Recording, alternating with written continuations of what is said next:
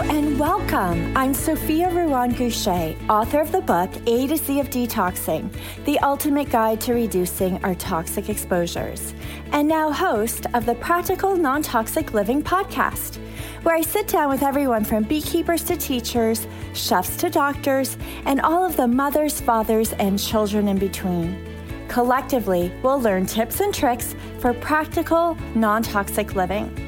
I look forward to sharing my humbling and never-ending journey with all of you.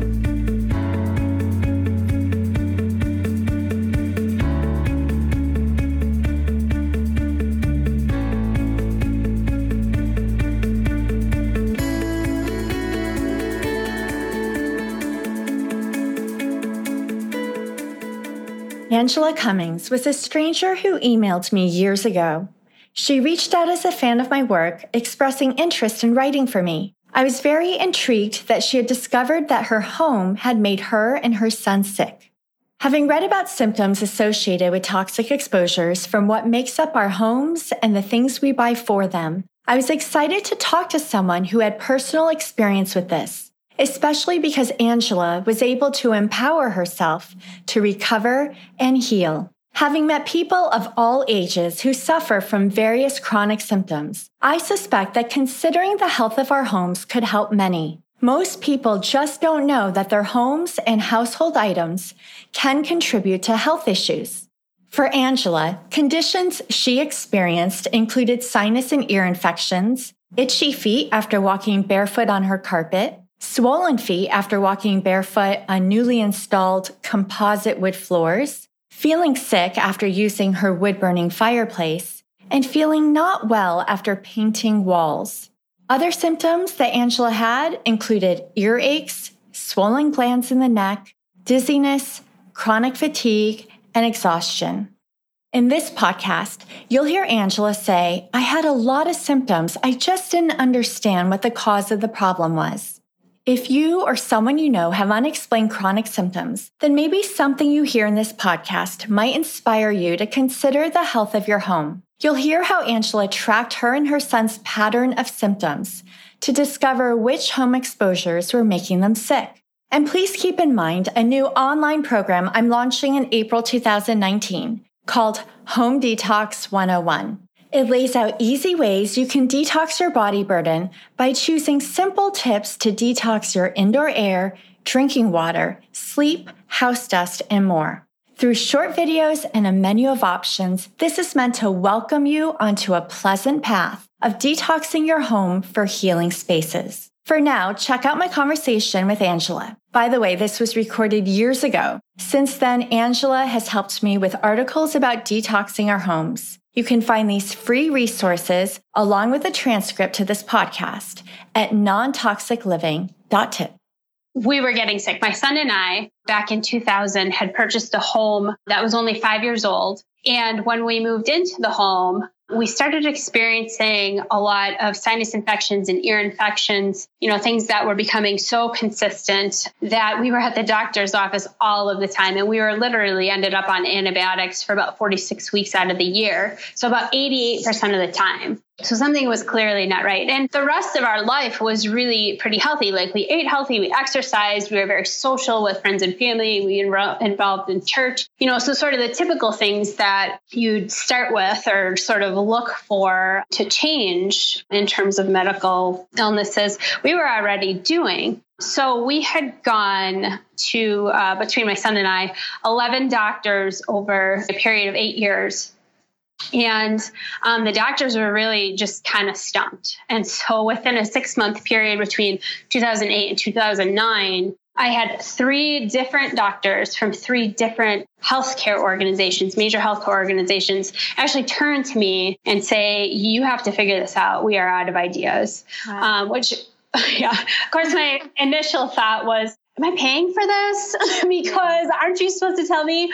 But honestly, it ended up being one of the best things ever, because really it made me take control of my own health and really forced me to figure out what was going on. Because of course, nobody wants to feel sick all the time. Nobody, says, oh, I wish I'd have a sinus infection and ear infection and feel miserable and, have to push through. And so nobody just wants to feel that way. No, definitely not. But I'm curious, before the doctors said to you, we don't know, we're out of ideas, you need to figure this out on your own. Had you already started to figure things out on your own, or did you just keep thinking you needed to find the right doctors?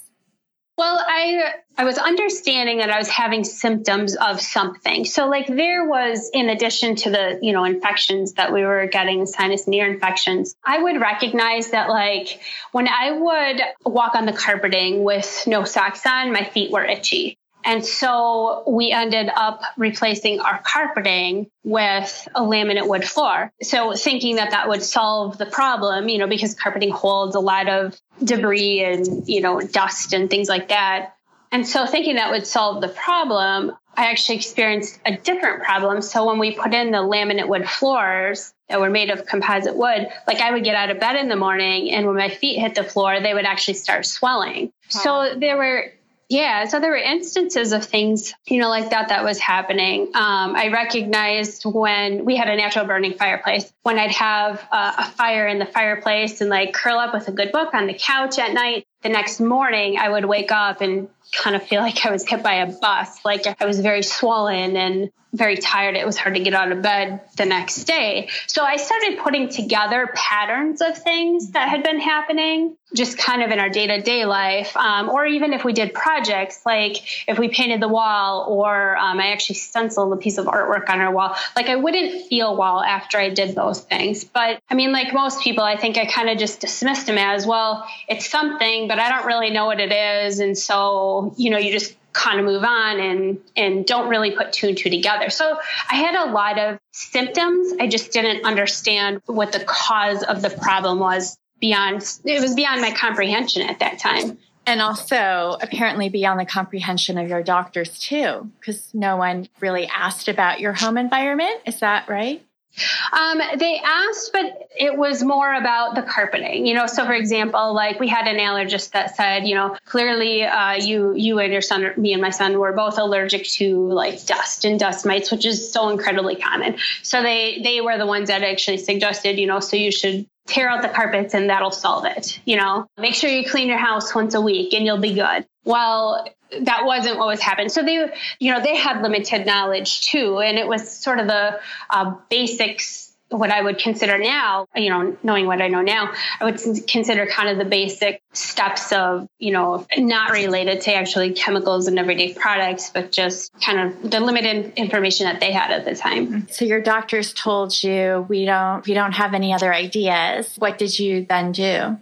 Well, at that point, I pulled all of our medical records. So I pulled our medical records from any, healthcare organization we had gone to. I pulled our pharmacy records so I could see all the medications that we had been on. And I took this rather large stack. It was about a 4-inch stack of paperwork between my son and myself. And I made 2 different Excel spreadsheets. So one with my son's information, one with my information.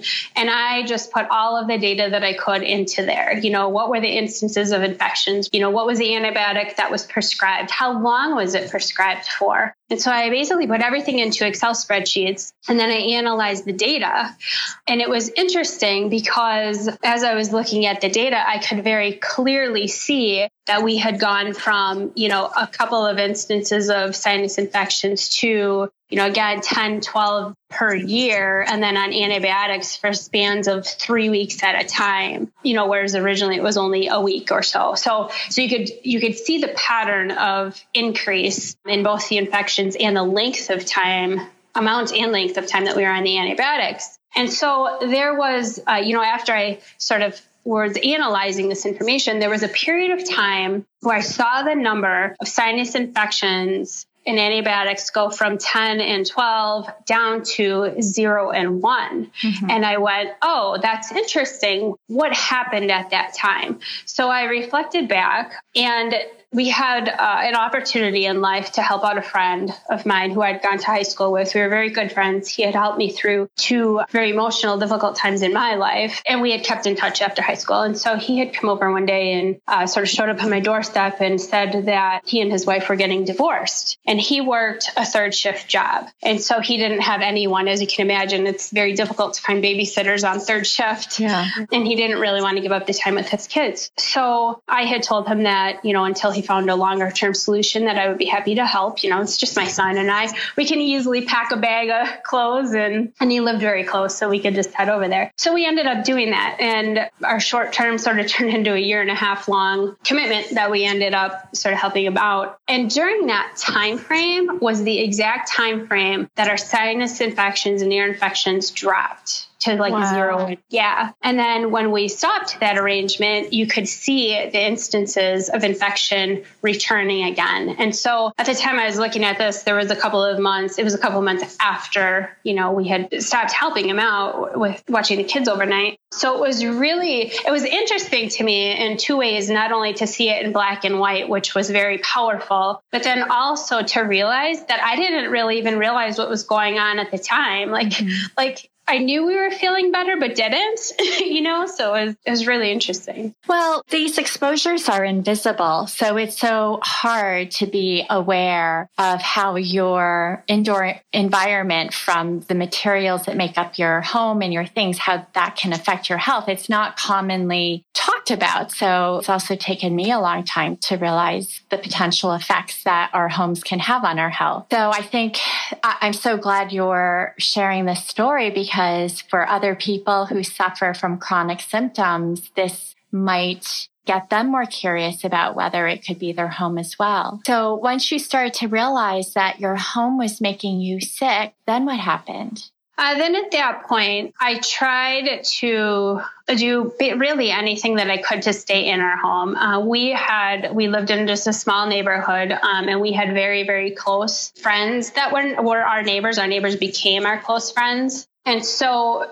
to me, the thought of moving was very upsetting. It was very sad. So we really, honestly, I drained our savings account trying to stay in our home. So, I had an indoor air quality specialist come in thinking, well, okay, maybe there's something that I can't see, something behind the walls. So they conducted, mold tests and indoor air quality tests. And at that time, an indoor air, or at least the company that I had gone with, they didn't test for chemicals. They tested for, more of the kind of standard things that indoor air quality testing allowed for at that time. Like mold and lead and...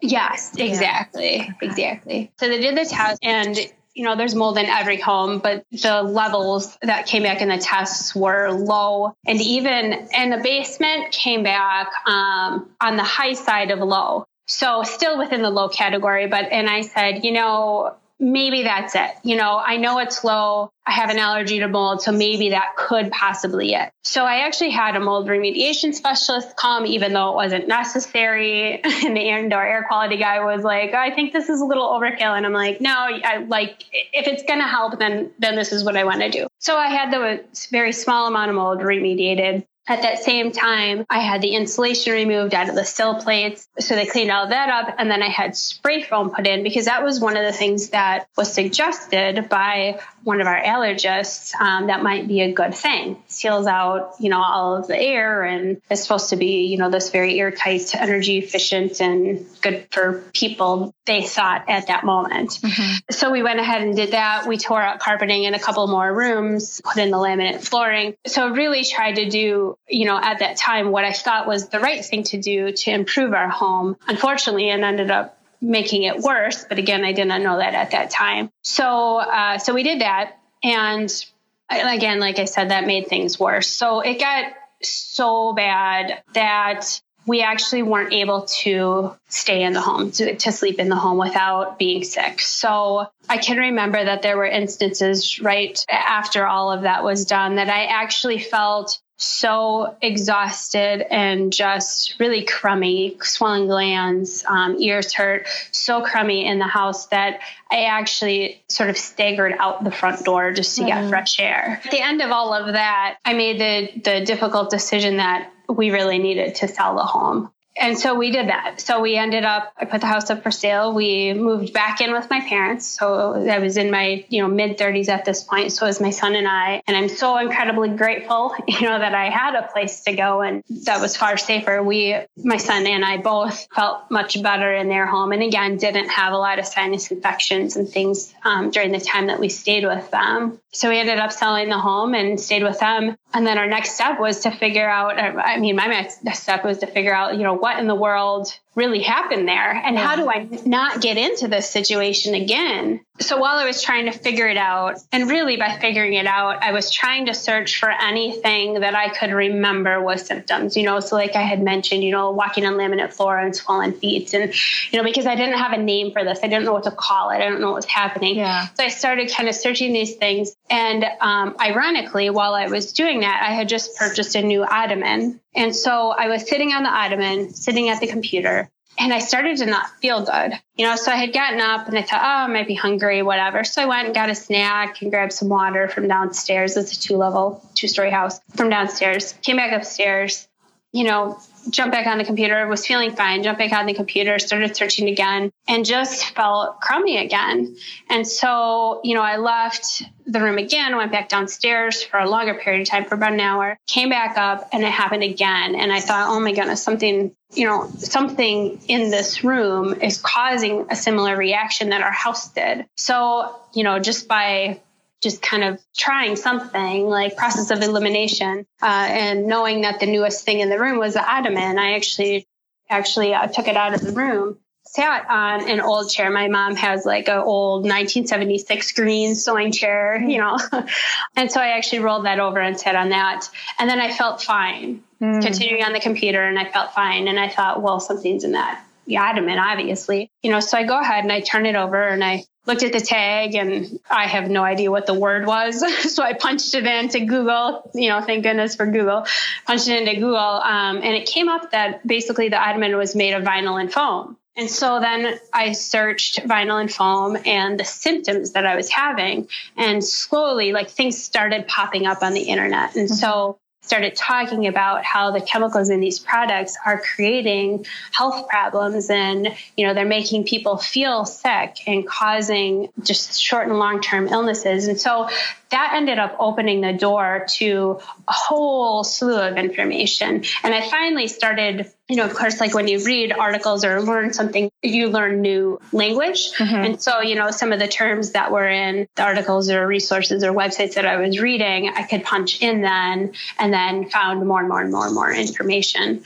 So that, really led me to the path of, first of all, discovering what in the world even happened in our house. And then secondly, I ended up being able to put a name to this illness that I have, these constant sinus infections and what was causing it and the symptoms that, I had at that moment. And so, which was multiple chemical sensitivity. And so really, sort of what one thing leading to the other helped me in a really large way.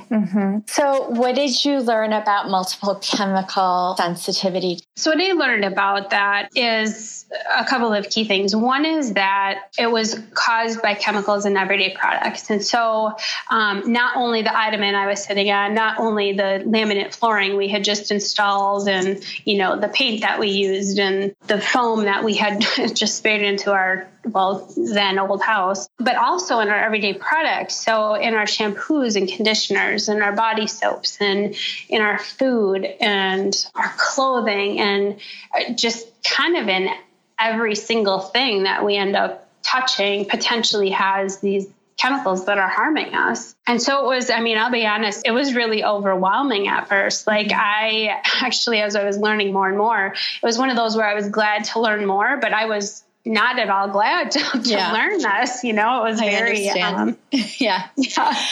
Do you think, how common is multiple chemical sensitivity? At that time, it wasn't very common at all. And in fact, a lot of organizations, like major organizations, didn't even recognize it very much as a medical condition. And so now, fast forward, to 2017, there's actually 3 different sort of categories of multiple chemical sensitivity. One is being sensitive to like fragrances. So like maybe someone has perfume or cologne on and you kind of go, ugh, it's, not that it smells bad, but just it doesn't make you feel good, and then all the way up to having a chemical sensitivity where your immune system is very sensitive to anything with chemicals in. And at that level, it can actually it's actually recognized as a disability under the American Disabilities Act.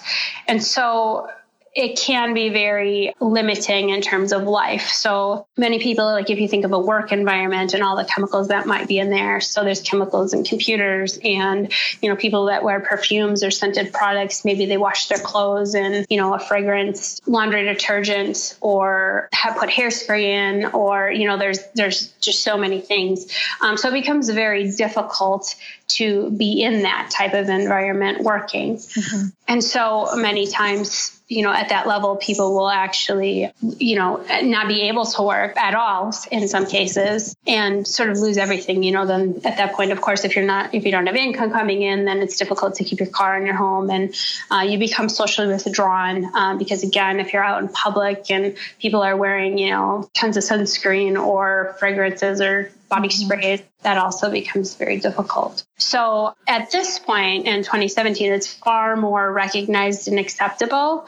As far as percentage of the population that has like the most severe case, I want to say the last statistic I saw was 5% of the population. But if you look at, all 4 categories, anything from, people that have fragrances that kind of bother them all the way up to that highest level of multiple chemical sensitivity. I believe the percentage, again, the last percentage I saw, I believe was in the high 40%. I want to say like 46% or so. Wow. Yeah. I had no idea. I mean, as I listened to you, I was thinking, I bet there are a lot of people who are sensitive who don't even know that they're sensitive to chemicals. Yeah, I would agree with you. I mean, and honestly, even with my own experience, several years ago where I was, again, stepping on the laminate wood floor and my feet swelling, that was a chemical sensitivity, but I had no idea what it was and I just had no idea. Yeah. So I would imagine there are many other people out there that in a variety of ways are experiencing this and don't even know it. I completely agree. Yeah, so for my personal experience, one that stands out is fragrance. I grew up loving all these wonderfully scented lotions and shampoos and perfumes. And, when you grow up immersed in fragrance, you don't, and there was never a problem or anything. Any chronic symptoms I had, the last thing I associated it with was fragrance. And then when after I had my first child and I started to learn about the concerns about fragrance and how they can cause hormone disruption in not just me, but also my children, I cut out fragrance as much as I could from our lives and I felt much better. So chronic symptoms that I had lived with, I didn't even realize I had chronic symptoms until my body had a break from all the fragrance. And then I just felt better. And then when I would encounter fragrance, like at work or with friends or in a restaurant or store, like the worst is going into a place where there's a burning candle with fragrance.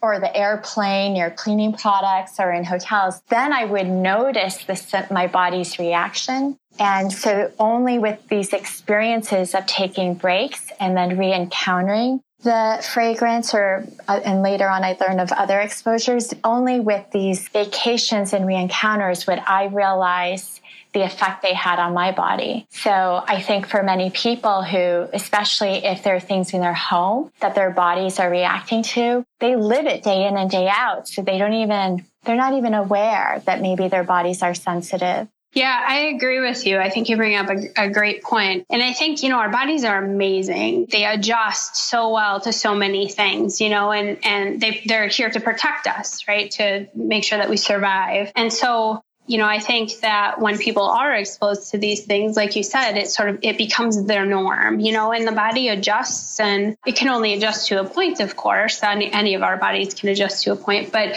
if you think of like a bucket of water, or just an empty bucket, like each of us has an empty bucket of things that we can tolerate. And so and all of our buckets are different sizes. Maybe some are smaller, some are larger. Maybe they are larger and become dented, and so they become smaller, and are different in shape. But we all have this bucket. And as, chemicals and other things in life sort of fill up this bucket, at a certain point, it starts to overflow. But you don't really realize how full your bucket is until either number one, it's overflowing, or number two, like you stated, that bucket has a chance to sort of empty, and then once it starts filling back up, you go, oh yeah, I do notice this difference. So I think that's an excellent point. So have you found effective ways to, what has helped you empty your bucket?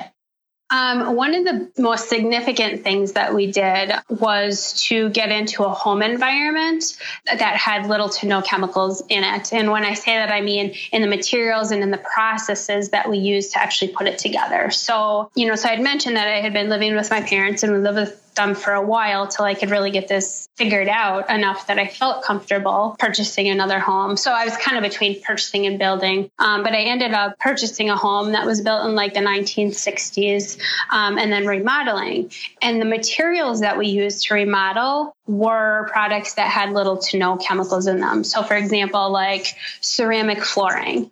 I mean, of course, you have to look out for lead. So you just have to make sure that you're not, having that poison in it either. So ceramic flooring, we were fortunate enough to find a house that had excellent hardwood floors that were original. The finishes on the floors we paid attention to. So those were chosen carefully. The paint on the wall. So just kind of every detail, and then how things were installed. So like when we had to replace a couple planks of the wood flooring, the installers used nails instead of toxic adhesives, things like that. So we really took a lot of time and energy to make sure that I created an environment that we could go home to and really recover. So like when you talk about emptying the bucket, it's all about, well, first of all, not putting things into that bucket, but then secondly, how do you sort of empty that bucket, like you had said? So a healthy home environment is one of the most impactful ways to be able to do that, because you can't really control what's happening out in the world. You can't control in your work environment that somebody comes in with, 10 pounds of hairspray on that's super smelly one day. But when you come home, you can at least relax and be in that healthy environment where there's not chemicals being added to your system. So it allows your body to actually work through all those chemicals, process it through your body and get them out. Yeah. So that was one of the significant things. And then over time, we ended up also changing everything from our food that we ate to the clothing that we buy to our cookware, in our kitchen, and eliminating a lot of plastics in our home. So I've tried to take a very comprehensive approach, but, like I mentioned, it was so overwhelming at first. And of course, we all have limited time and limited budgets. So it's not like you can just throw away, all of your food and your clothes and, everything else that might be in your house and start completely over. Like most of us just don't have that luxury. So what I ended up doing was really taking it one step at a time in small steps. So our home was, one of the significant things. So I put a lot of time and energy into that. And that was kind of that wasn't so slow. That was kind of a big thing. But as far as like our food, like even when I first started shopping for more organic items, it, required a little bit of knowledge and, looking for the right labels and USDA seal, and what did that really mean? And was that the best thing? And, so I had a lot of questions sort of floating through my head. And so as I even started implementing that, and again, being cognizant of budget at that time as well, I just started buying, my goal was to go to the grocery store and buy one or two things that were organic. And that was it. And so the first time I went, I think I bought 3 things that were organic and, and I called it a win and it was awesome.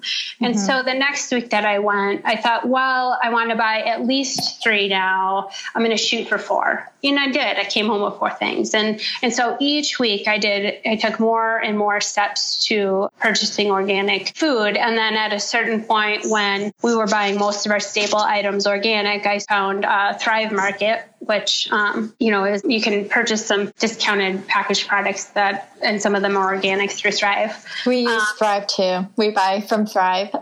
I love that organization. It's wonderful. So once a month, I put together an order. If you have a minimum order amount, you get free shipping. So it's an even better bonus. So, once a month we put in an order for just kind of the standard things that we eat, organic oatmeal and our spices and, things like that. So I just took it kind of one step at a time and started implementing these things. Same thing with our clothing, looking for more organic clothing and so on. And so I just started really getting rid of the things that were toxic in our lives. And, soon you look back over a period of 3 months, 6 months, a year, 5 years, and we aren't perfect. I'm not going to say that you won't see 1 ounce of plastic in our house. We've got, maybe a handful of plastic things, but it's a handful. It's not cupboards full like we originally had. Yeah. So, one day you look back and you just go, oh, how cool, this change occurred. And, and it didn't kill our budget. It didn't kill our time. It didn't shock our lives. We just took it one step at a time. I just love that your experience as a very manageable example of how to detox over time in a way that's not overwhelming, that's not going to bankrupt you. It can be very manageable. And of course, selling your home to build a new one is a drastic thing, but you were in a really unique situation. I'm so glad that you and your son feel better now. Do you think that most people who would have to live in your prior home would get sick, or that you and your son got so sick in that home? Was that maybe because your bucket was more full for some reason? Or do you think that home was particularly toxic because you spoke about spending like 1.5 years at a friend's home and spending time in your parents' home, and you felt better in these 2 different homes? Yeah, that's a good question. And honestly, I wrestled with that before we put the house on the market because I thought, well, I don't want anyone else to experience this. Yeah. And so what we actually did, so the 2 other homes that we had stayed in, my friend's house and then also my parents' house, both of them were far older than the house that we were living in. So ours was a 5-year-old house, and their house, like my parents, was built in the 70s. I want to say mid 70s.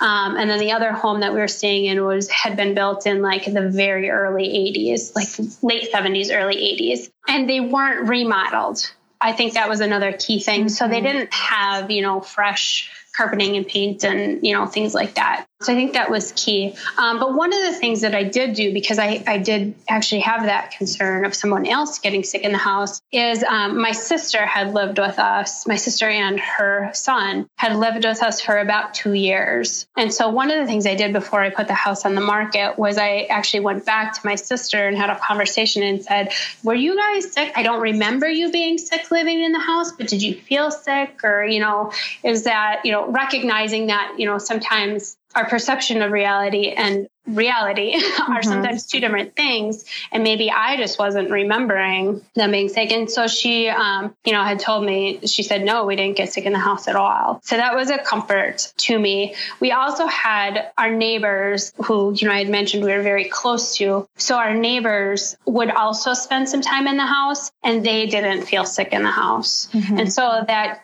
gave me some level of comfort in knowing that, not everybody felt the same way that I did or that my son did in the home. Yeah. These things are not absolutes and everyone has unique vulnerabilities to different things. You've mentioned laminate flooring a few times. By laminate flooring, do you mean vinyl? No, with laminate flooring, we had put in composite flooring. So it's like kind of a snap together. It's not solid wood. It's more of like a pressed board. And then the top of it looks like wood, but it's laminate. It's basically pressed wood. Got it. Okay. So it's probably the adhesives and any coatings on the wood that were off-gassing. 2 questions. One, can you talk more about the symptoms that you and your son had with the intention of anyone who's listening? Maybe they're suffering from these symptoms too, and they just haven't associated these symptoms with their home indoor environment. And then if in hindsight, you could talk about what are the key materials that you learned were making you sick? Sure. As far as symptoms go, some of the common symptoms were like ears hurting, so feeling very achy. Swollen glands was one of the things that was really, I remember really striking me, where my glands, like especially in my neck area on both sides, would swell up, and I could really feel them. So that was significant. Feeling dizzy. So there were times where, I really felt dizzy. Say if I was laying on the floor or something, I would feel really dizzy. Not just like a head rush getting up, because of course everybody experiences that, but more just kind of dizzy, longer term dizziness. One of the things that was also significant was feeling tired. Like I felt tired all the time. And there were days where I felt exhausted, like that whole like sink into your bed exhausted. And again, everybody experiences that, if they've sort of overdone life, but I wasn't overdoing life at that time. So there was no logical reason for feeling that way. So that high level exhaustion.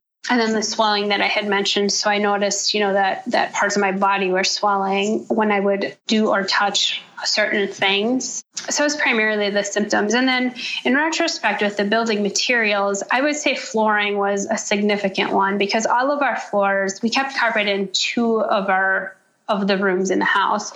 So all of our rooms were carpeted vinyl. So the kitchen and bathroom floors are vinyl, and then laminate wood, which again is that pressed wood, composite wood, in three of the other rooms. So none of those floors are healthy for people. They're made out of, materials that have a lot of chemicals in them. So I would highly suspect that. The paint that was on the walls, and then we freshened the paint a couple of times when we were there. So I would say that would be another significant one.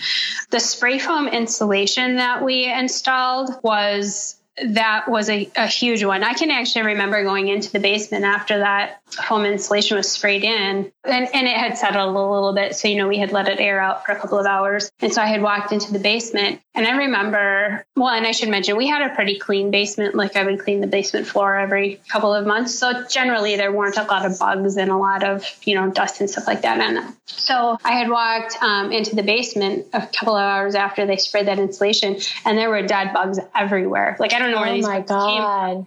Wow. Yeah. And, that should have been an indication to me, but at the time I went, well, okay, and I cleaned them up, and, we actually had dead bugs in our basement for the rest of the time that we were living there. Which was really, odd. And in contrast to our house, when we remodeled it, we painted the basement, painted the walls, and also installed new insulation, not spray foam insulation. It was a different type. And that day, the next day, always since then, there have been alive bugs in the basement. And honestly, I don't like bugs. But I've never been so excited to have live bugs in the basement. Fantastic. So for anyone listening and they're not making the connection, because I know that the spray insulation can off-gas fumes that can affect your nervous system. And I just think of, and I don't know if this is what killed the bugs, but I think of pesticides who kill bugs by affecting the nervous system. Yeah, I don't know what killed the bugs, but I know it probably related to the spray foam insulation. Yes. Yeah, exactly. So that was I would say that was significant as well. Yeah. Years ago, my husband and I built a home. And so we went through a similar process of trying to create the healthiest home we knew how to do at the time, which is a pretty overwhelming project. There's so many details involved, as you know. And at the time, I had not gotten around to researching insulation. So we have spray foam insulation. And I noticed I had felt normal, but then after there were some workers in our home, there was one side of the bed where whenever I sat on this one side of the bed to work or read, I would notice my heart rate increasing. I'd feel a little nauseous and lightheaded. And I just noticed this pattern that if I wasn't sitting in the bed, if I moved somewhere else, the symptoms would go away. And then when I got back into bed, especially at night, I would feel these same symptoms. And I didn't even know what to do with this information. Who am I going to talk to about this? And there's months, maybe a year later, there was a guy in our home looking at the HVAC system because it wasn't working. And I thought, he's going to think I'm crazy, but I don't know who else to talk to about this. And I said to him, I explained my experience with my symptoms on just this one side of the bed. And I was expecting him to have no idea what to say to me. But he says to me, let me check to see if the door to the attic is closed. And I thought, wow, he didn't react like, what's wrong with this woman? And it turns out in my husband's closet, which is very close to where I sleep, my side of the bed, someone had gone into the attic but left the door to the attic open. So a lot of the fumes from and he says this to me, he said, someone left the door to the attic open. So the fumes from the insulation are probably making you sick. And he had closed the door to the attic. And I was blown away that he was even familiar with this association between the insulation and my symptoms. And then I stopped getting sick. Yeah, that's awesome. That's awesome that he could put that together. Yeah. And that's so helpful. Probably because I'm not the first one he met who had a version of that experience. Are you mindful at all about electromagnetic fields? Have you noticed sensitivity to them from like Wi-Fi routers? Yes, definitely. Yeah. My family is big into technology. And so they have, my extended family. And so they have multiple, iPads and Apple TV and, things like that pull a lot of Wi-Fi signals, and they have their Wi-Fi on all the time. And I significantly feel worse when I go into their environment and they have all of those devices on. Similarly, in our home, we don't even turn on the Wi-Fi. We do have a Wi-Fi capability in our router, but we actually hardwire everything and then we unplug it at night. And I can tell a difference. Like if I keep even our, internet, even our hardwired internet plugged in at night, I will wake up in the morning feeling swollen. Like you could actually see the swelling in my eyes, around my eyes. Wow. And I'll feel, far more unrested. Like I just didn't get a good night's sleep. Whereas if we unplug everything, I feel far better. Wow. Yeah. So I think, Wi-Fi and other electronic, radiation is significantly impacting health. Another thing that I don't think people really realize or put together, and I think that they don't, we're surrounded by Wi-Fi in really everything. I mean, you can buy, of course, the watches with Wi-Fi. And I think I was reading an article a couple of years ago about like tennis rackets that have Wi-Fi, so they can track how much, wow. your stats and all this kind of thing. Yeah. So really, I mean, these days, people don't really unplug. And so getting back to one of your comments earlier where, you don't really realize things sometimes until you step out of them and then come back and sort of reintroduce them, and you can see the difference that it makes in your body. Mm-hmm. That was definitely the situation for me in that instance as well with Wi-Fi and other electronic devices. Like once you step away from it, you realize how much it actually is impacting your body. Yeah. Wi-Fi or electromagnetic fields, which are created from things like Wi-Fi or your cell phone. It's another area or a type of exposure that I didn't realize I was sensitive to until I started giving my body breaks. And so for me, it's most important that at night when we sleep, that everything is shut off that can be shut off. And but by just decreasing my family's exposures in general, I'm just much more sensitive to it now when I'm around it. And other people in my life who have listened to me talk about this and who also now turn their phone to airplane mode at night and take other precautions, they say, I really think I'm so sensitive now to when I'm around it. Because you just notice the change when your new normal becomes less burdensome on your body. Some plants can really improve indoor air quality and convert toxic chemicals like formaldehyde into oxygen. Do you find from your experience, do plants help you? I know that the studies say you need a lot of plants in a given space. Do you incorporate plants into your home? I don't. And the reason that I don't is I have a mold allergy where I'm pretty sensitive to mold. And so I had read similar things, though, to what you're saying. And so when I had, and this was a few years ago, when I had asked my allergist about that, they suggested that I didn't, only because the mold content in the soil would be too high to be beneficial to me personally. Okay. So I would be trading a benefit for something that would be, harmful to my body because of my allergy to mold. Do you find air purifiers help you? Yes, absolutely. I have an Austin Air purifier. It's a Healthmate Junior Plus. And so even that experience was interesting because I had purchased the larger. Austin Air makes several different sizes and several different types of air filters. And so I had purchased the larger version of the Healthmate Plus, and it was too meaty for me. It had actually too much carbon in it. And so it ended up having, while it was purifying the air beautifully, it actually was putting too much carbon back into the air, which the Austin Air folks actually helped me figure out, which was phenomenal. It was very exciting.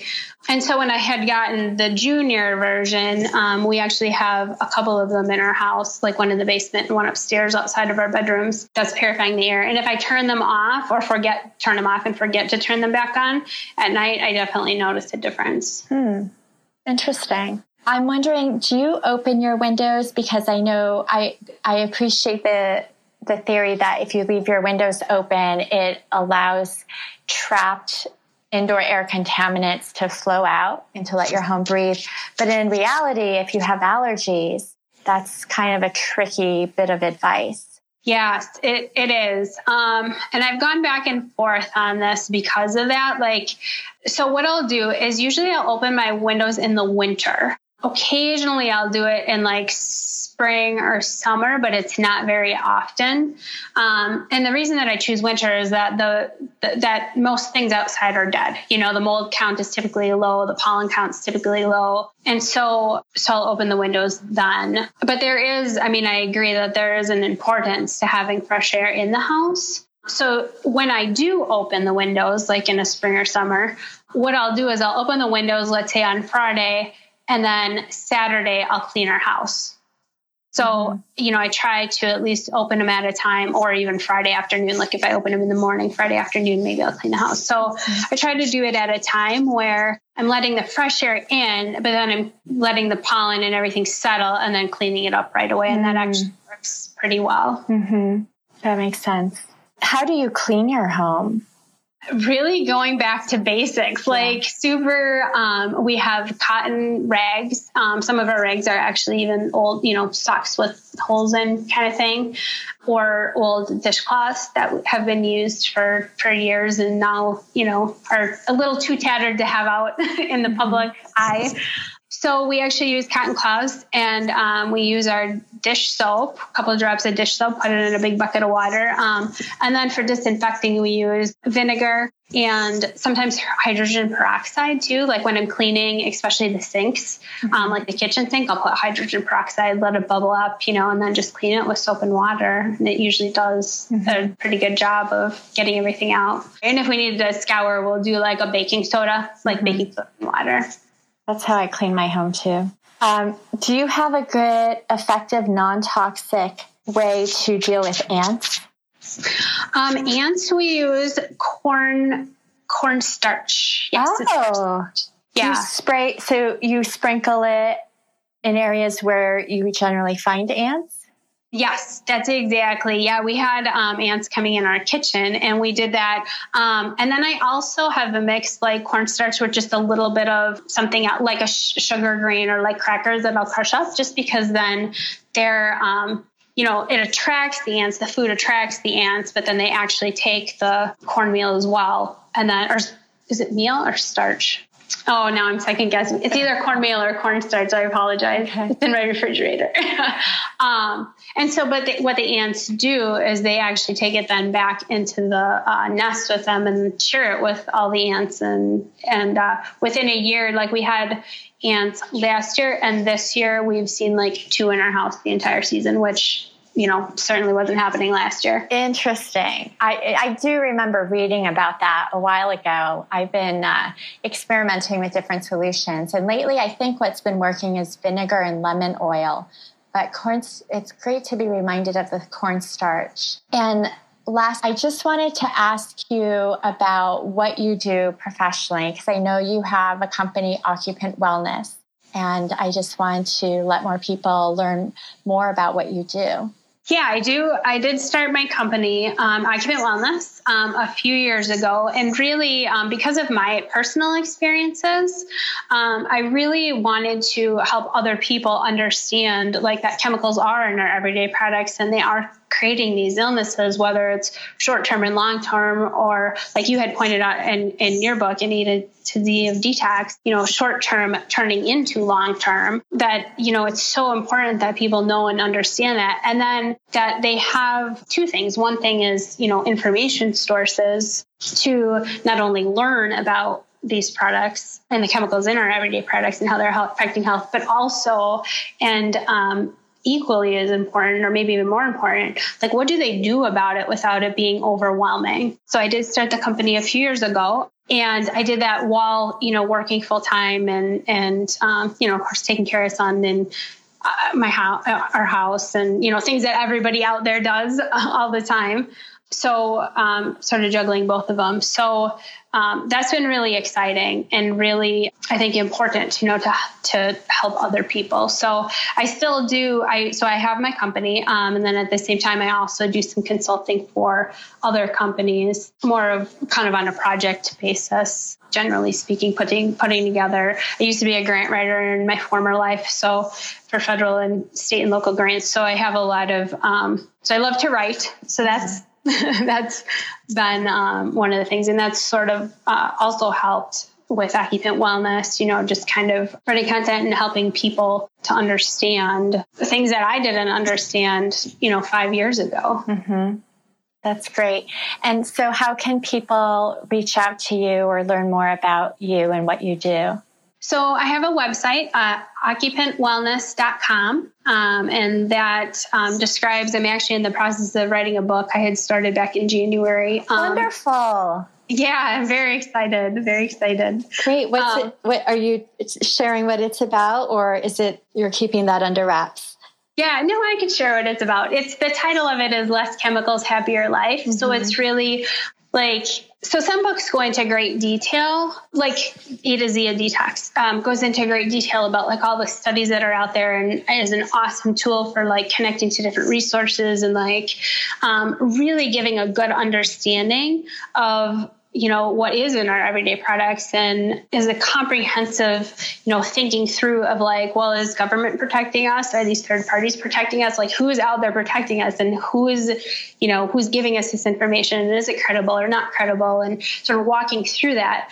And so the book that I'm writing more points to those resources as those resources that do that excellent job of that. But then also is a more focused on what are the day-to-day steps that you can take to easily incorporate this in your life? And I know you address that in A to Z Detox as well, where you have, charts and tips which are awesome. So the book that I'm working on is more of my personal experiences. Like I was explaining before about, you can go to the grocery store and you can have the goal of buying one organic thing, and that's okay. Mm-hmm. And then next week you buy 2 or 3, and then next week 4. And, so kind of stepping through, what does this look like over a year? What are these steps that are baby manageable steps that you can take, but then look back and go, oh my goodness, look at how much progress I made. So yeah, that sounds great and so helpful. Thanks for tuning in. Join me on my journey for practical, non-toxic living. Register to enter my detox community at www.nontoxicliving.tips, where you can find podcast show notes, links, and additional free information about practical, non-toxic living. That's www.nontoxicliving.tips. Until next time.